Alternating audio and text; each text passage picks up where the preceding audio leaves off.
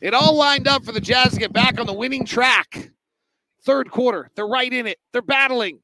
Then a colossal meltdown happens, and the Jazz defense never finds their way again. We'll talk about it. Come back on Postcast. And yes, Ron Boone is not deserting me on Valentine's Day. He'll be here as well. You are Locked On Jazz, your daily podcast on the Utah Jazz. Part of the Locked On Podcast Network, your team every day. David Locke along with Ron Boone after the Los Angeles Lakers defeat the Utah Jazz 138-122 tonight. The Jazz were down by 6 at the end of one, got it to 1 at the half, took the lead for the first time in the third quarter, had a 5-point lead, felt good, felt like the game was going their way, and then just a magnificent, unfortunate meltdown to end the third quarter, highlighted by rolling the ball in bounds to the Lakers who scored and were fouled. And the Jazz were down 108-92, and honestly, if you're down 16 heading into the fourth quarter, your chances of winning are very slim. Jazz rallied a time or two. Thank you. Happy Valentine's Day. I saw your post, your sweet post with you and your wife that you put out on. I was going to put out the same one for me and Ron. I was so close to trying to find every picture that Ron and I have. Hey, we can still laugh. So, that swing you were talking about, that was a 5-point swing. That one they play. Just scored 2, and then they end up getting a 3-point play there in less than 5 seconds. So I think Jazz fans are going to be frustrated. It's been 3 fairly feckless games against 3 really good teams, but tonight without LeBron on the back end of a back-to-back with the game there for the halving, I think this is a frustrated fan base. I think the question is going to be like, where are the frustrations legitimate and where are they illegitimate? So the first question tonight is defense. I mean, the Lakers shoot 57% from the field, 46% from 3. I don't know if those numbers are actually exactly right. We've had scoreboard problems all night. 57 and 45% from 3. They go 20 to 24 from the line. I mean, they had a monster offensive game on the Jazz. And so that's the first thing. The Jazz actually were a terrible defensive team for the first half of the season. They entered Chris Dunn, Simone Fontecchio, Colin Sexton in the lineup. Coaches around the league suddenly said, well, they're playing the play hard guys. They're playing the tough guys. We don't seem very play hard or tough right now overall on the night. We got to be a little careful here tonight because the last 14 minutes we watched were awful. The previous 34 were not awful, actually. So, like, it's a little hard right now to totally evaluate this game because if we were to actually freeze time with about 4 minutes left in the third quarter, I think we'd have a lot of different thoughts. Now, that's not how the game works, so that may be a totally irrelevant concept by me. But you have to be a little careful as I talk about these things. When it was 89-86 on Clarkson's layup, I don't think we would be – or 84-84 with 5:23 left. Like, they were okay. Now, I got it. You got to play the whole way through, and Anthony Davis dominates, and then the Jazz kind of wilt. But when you make the comment, like when I make the comment that they're not play hard, they're not this, that wasn't the case for 48 minutes. But I would say Will's going to want them to play harder and be more physical and have more impact on than he's getting right now. Yeah. If you're playing hard and you're really challenging players and you're really getting in guys' faces, something like that, and you pick up, little fouls like that, I don't think coaches would be that upset with something like that. But when you're soft and you're out of position and causing fouls, then yes, they get very, very upset with that. Playing hard, I've always felt that if you're not tired when you leave when the game is over, then maybe you didn't exert yourself. That's a great way to say it. Yeah. So there was a feeling a little bit on the Jazz end of things like, hey, if they want to run stuff through Rui Hachimura, it means they're not running stuff through Anthony Davis. Yeah. Unfortunately, Rui Hachimura and Anthony Davis become the first 2 Laker teammates to score 35 points in a game each since Kobe and Shaq. Boy. Like, that's crazy. I can't believe it hasn't happened since then, since Kobe and Shaq. What happened with Hachimura tonight? Because that's really the backbreaker. The fact that AD had 37 and 15 and we didn't control him is one thing. But the fact that Hachimura had 36 on 19 shots and 6 of 8 from 3. That's something we're going to have to do some checking and talk to coaches in, because we didn't get that before the ball game that Hachimura was going to be the one that the outlet or the guy that they were going to double off of. Remember, they were talking about doubling Davis, second guy removed.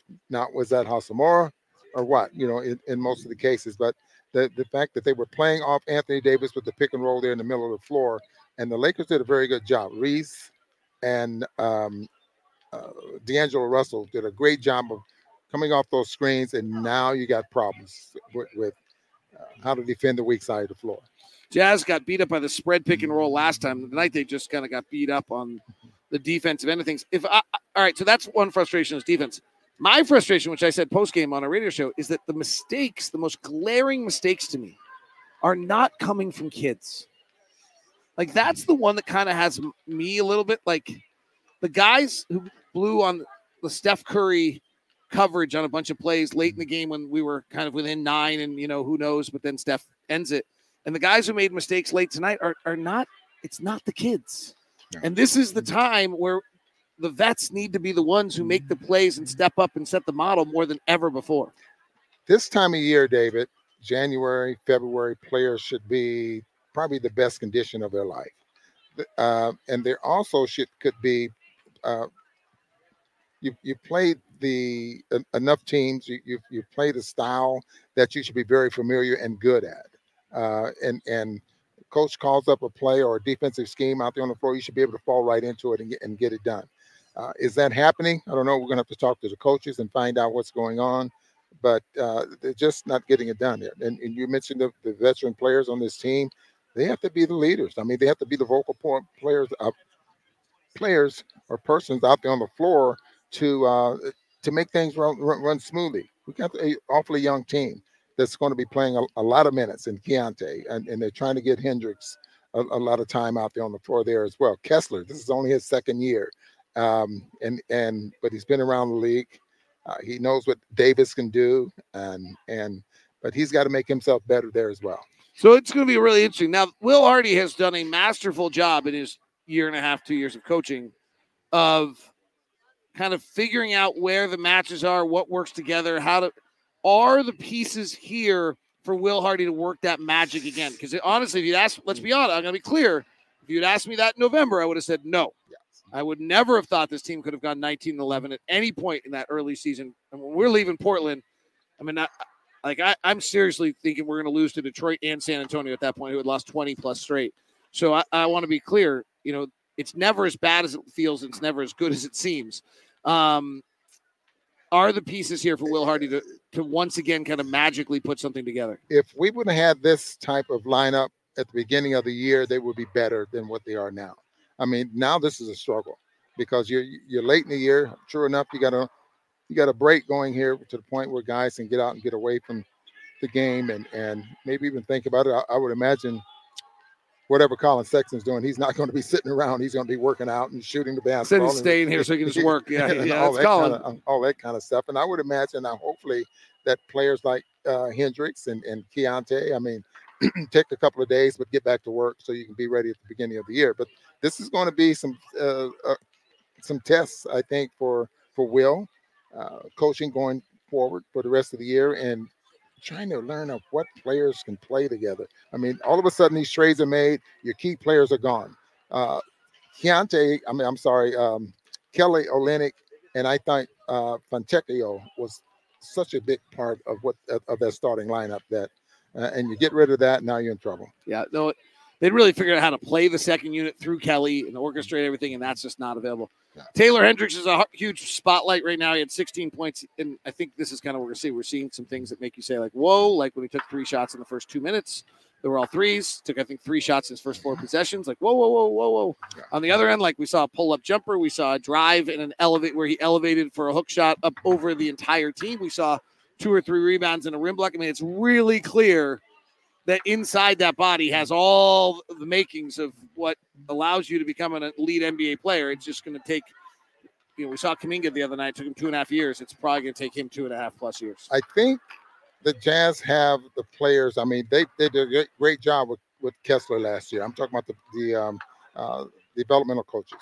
Yep. They did a great job with Kessler last year and got to the point where he was a reliable player out there on the floor. I think they're going to have to do that with Hendricks. I mean, he's on the fast track now of trying to become definitely an NBA player, and not just an NBA player, a reliable player to the point where they can put him out there on the floor 20 minutes a ball game.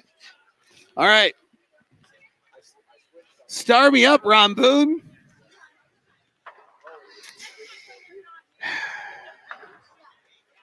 This is so tough. All right. Who are the stars with 5 minutes left in the third quarter? If we went to 5 minutes left in the third quarter and look at the box score, let's figure that out. I had Colin Sexton. Let's just flush the final. All right, here's the box score, Ron. Yeah. With 3:37 left in the game in the third quarter, we're down 7 already. Who would we have starred up at this point of the game? Colin Sexton. Colin Sexton was 7 of 14 from the field. He had 16 points. And Jordan Clarkson had 15 points, 4 assists, and was 5 of 9 from the field. He was playing really well. Yeah. With 4 assists. Yeah. Should we do that? Let's do that. So we're pretending that the final 17 minutes of the game didn't happen.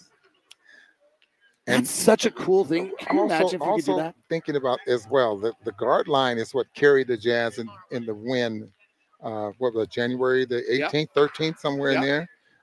And so it was Colin Sexton and Clarkson. Keontae didn't have that bad of a game. He had 13 and 7 assists. Only took 9 shots. So, but the front line of the Lakers. Yeah, I mean, Rui Hachimura and Anthony Davis are the story, but we're not allowed to give them stars. Yeah. Have a great night. We'll talk to you tomorrow, Jazz. And happy Valentine's Day. Golden State Warriors. By the way. Casey. Who? Lacey? Yeah. Lacey. Okay, here we go. Ron's losing it, everybody. Hi, Lacey. First signs of dementia kicking in on Valentine's Day. Yeah. What's your name? Yeah, that's great. That's just make sure you're not saying it to somebody else. You forget my name, it's all right, Ron. You forget somebody else's name on Valentine's Day, we got a problem. All right, have a good night, everybody. Happy Valentine's Day. Oh, wait, now I send you over to the first ever 24/7 national sports stream. Locked On Sports Today. See, it's also available on Amazon Fire TV.